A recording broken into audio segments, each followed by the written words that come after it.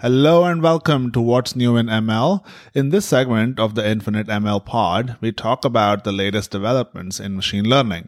Today, we'll talk about space telescope, rare earth elements, universal speech translator, quantitative reasoning, quantum computing, how robots are handling deformable material, and how AI systems can explain a piece of code. Let's go! Hey, where's the music? Oh, here it is. Let's go!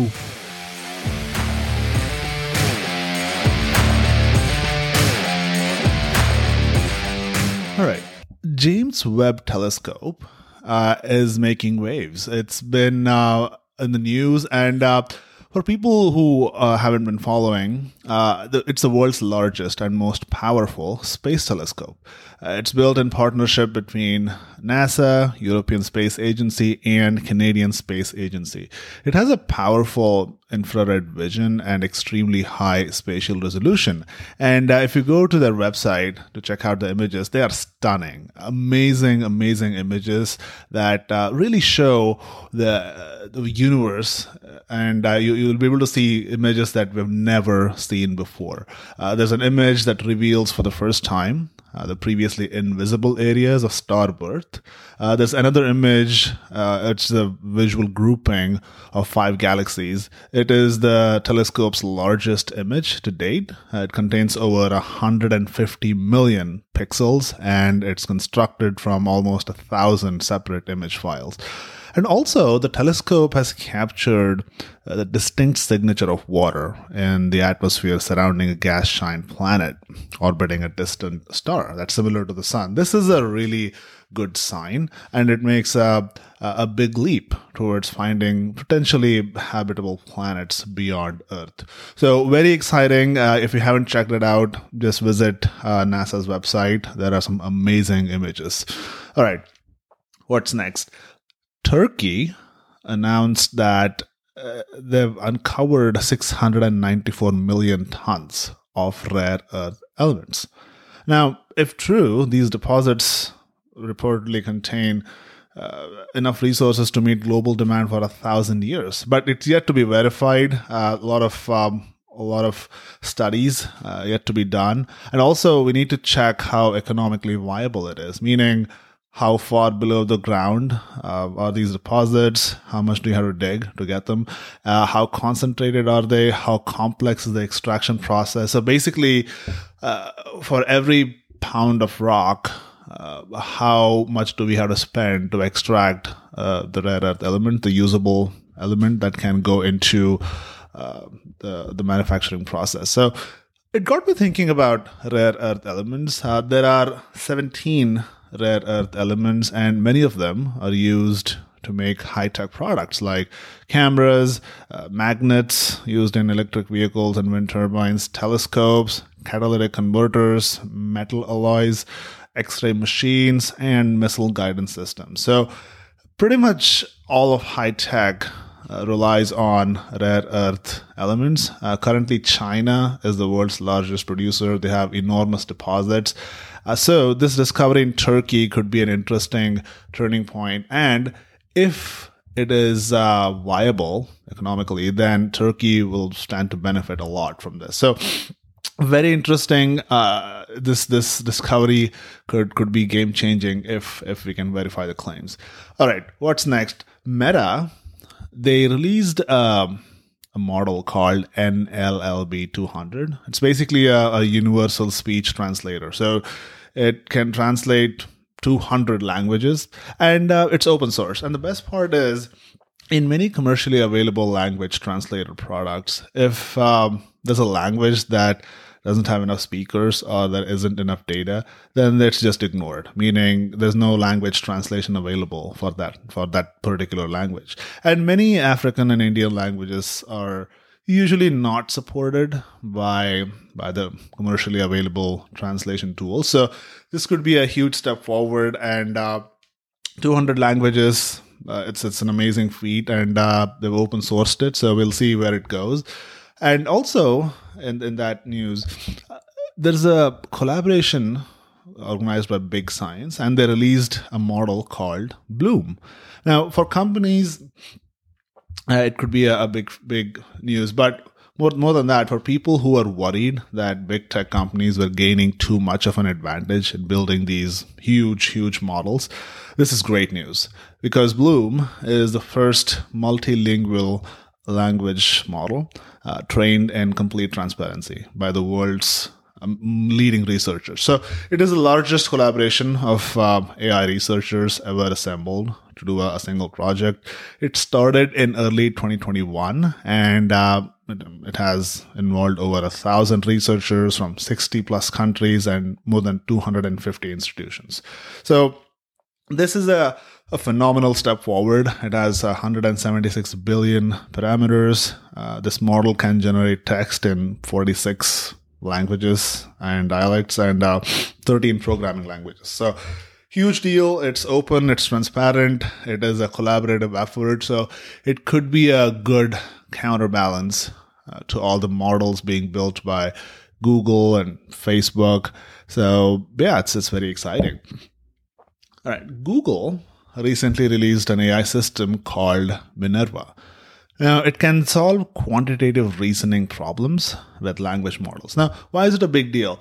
Because so far, language models have demonstrated remarkable performance on a variety of natural language tasks like understanding sentences, providing answers, just generating code. But quantitative reasoning is one area in which these models are still falling short of human level performance and expectations. So solving mathematical and scientific questions, it requires parsing a question in natural language. You got to understand mathematical notations. You need to recall relevant formulas. You need to remember the value of all the constants and then generate step-by-step solutions. So this is a great step forward because reasoning is a critical pillar of an intelligent system. And with this AI system, which is Minerva, Google has taken a step towards solving that. Also, Google published a paper in the journal Science. Google claims that they have quantum advantage for machine learning. Now, what does it mean? It means that they have demonstrated quantum computing and how it can be used for machine learning. An experiment that processes quantum data with a quantum computer could have huge advantages. Now, Google researchers have proved that quantum machines could learn from exponentially fewer experiments than the number required by conventional experiments. And again, this is still on a small scale. They've conducted these experiments with 40 qubits and 1,300 quantum gates. So still a way to go. They did it on their Sycamore quantum processor, and they reduced the required number of experiments by 4 orders of magnitude. So it is a good step forward, and this advantage is shown for predicting properties of physical systems, performing quantum principal component analysis, and learning about physical dynamics. So it's one step towards proving how quantum computing can be used in a practical way. But I think there's still a long way to go here. But exciting step forward. Now, scientists at MIT and Stanford have built a new system that lets robots manipulate deformable material like dough or clay. Now, why does it matter? Machines are good with rigid objects, meaning when it comes to handling objects like fixed shape, fixed dimensions, which is not deformable. They're great. Machines have shown good reliability on that front. But when it comes to handling soft, deformable objects, it's been challenging because if you move one part of this structure, you're likely affecting everything else. So how do you simultaneously manage all of this? So they built a system that allows a robot to successfully handle and manipulate deformable material.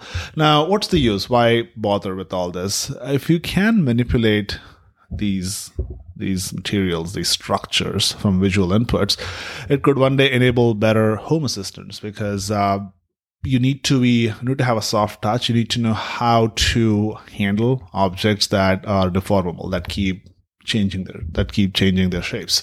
So it's a good step forward. All right, what's next?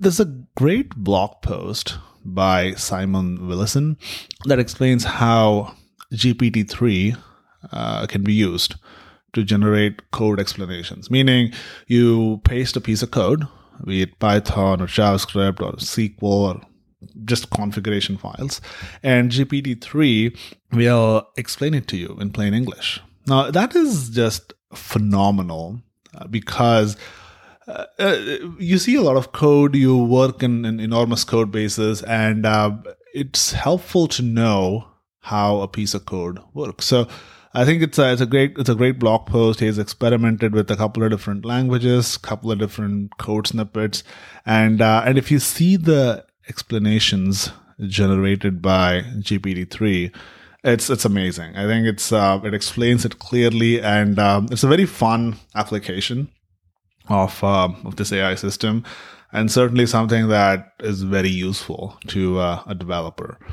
So that's very exciting. That's all we have for today.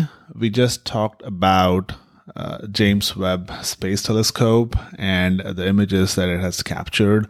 It will continue to capture more, and it is going to reveal much more information about the universe. We talked about the rare earth elements, how Turkey uncovered 694 million tons of rare earth elements, and again, what makes a deposit useful. So we talked about the economical viability of a discovery like this. So it's important to verify that before we get too excited. But nonetheless, this is a great step forward. And if we can verify these deposits, it's going to mean a lot in terms of high-tech products and how we can use these rare earth elements. We talked about Meta's large language model, NLLB 200, NLLB 200, and how it can translate from over 200 languages. We talked about the big collaboration project by Big Science and that model Bloom, which is a huge collaborative effort across 1,000 researchers. And with this 176 billion parameter model, it can do a lot. So it's a big deal. We talked about Minerva, which is Google's AI system that can solve quantitative reasoning problems. We talked about the quantum computing that Google is working on. They claim quantum advantage for machine learning, and they published a paper in the journal Science. We talked about how scientists at MIT and Stanford have built a new system that lets robots manipulate deformable material. And lastly, we talked about how GPT-3, the generative model, can be used to explain how code works. You can just take any piece of code, paste it, and it will generate explanations in plain English. So that's all we have for today. Thanks again for tuning in. You can visit infinitemachinelearning.com to subscribe to the podcast. I'll see you soon with another amazing episode.